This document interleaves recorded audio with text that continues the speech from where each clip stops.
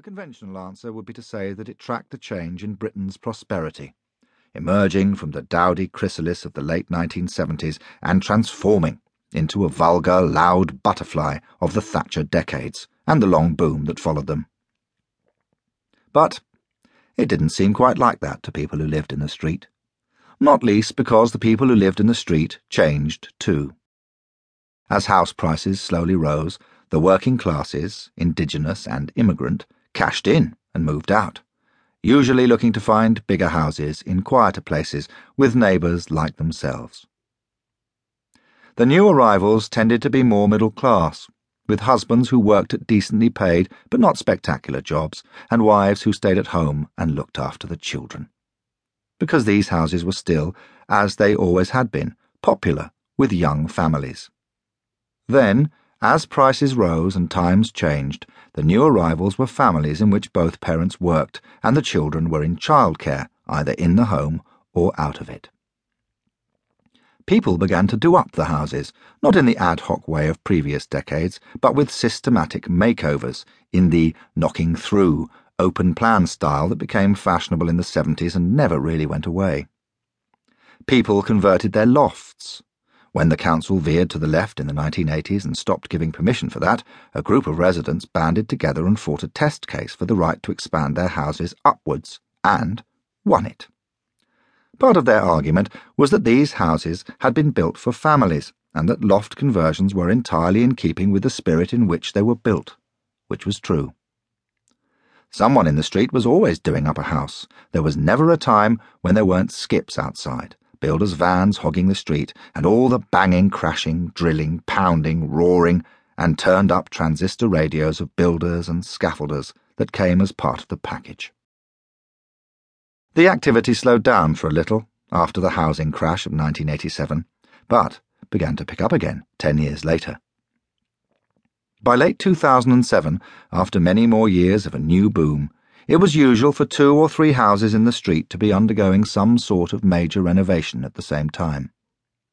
The fashion was for people to install basements, at a cost usually starting around £100,000 a time. But, as more than one of the people digging out the foundations of their house liked to point out, although the basements cost hundreds of thousands of pounds, they also added at least that much to the value of the house. So, looked at from a certain point of view, and because many of the new residents worked in the City of London, this was a popular point of view, the basement conversions were free. All this was part of a big change in the nature of Pepys Road. Over its history, almost everything that could have happened in the street had happened. Many, many people had fallen in love and out of love. A young girl had had her first kiss.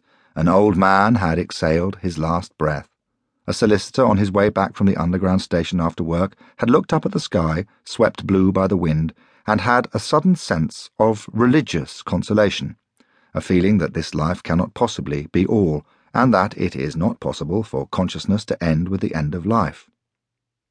Babies had died of diphtheria, and people had shot up heroin in bathrooms, and young mothers had cried with their overwhelming sense of fatigue and isolation, and people had planned to escape, and schemed for their big break, and vegged out in front of televisions, and set fire to their kitchens by forgetting to turn the chip pan off, and fallen off ladders, and experienced everything that can happen in the run of life, birth and death and love and hate, and happiness and sadness, and complex feeling and simple feeling, and every shade of emotion in between. Now, however, history had sprung an astonishing plot twist on the residents of Pepys Road. For the first time in history, the people who lived in the street were, by global and maybe even by local standards, rich. The thing which made them rich was the very fact that they lived in Pepys Road. They were rich simply because of that, because all of the houses in Pepys Road, as if by magic, were now worth millions of pounds. This caused a strange reversal. For most of its history, the street was lived in by more or less the kind of people it was built for, the aspiring, not too well off. They were happy to live there, and living there was part of a busy and determined attempt to do better, to make a good life for themselves and their families. But the houses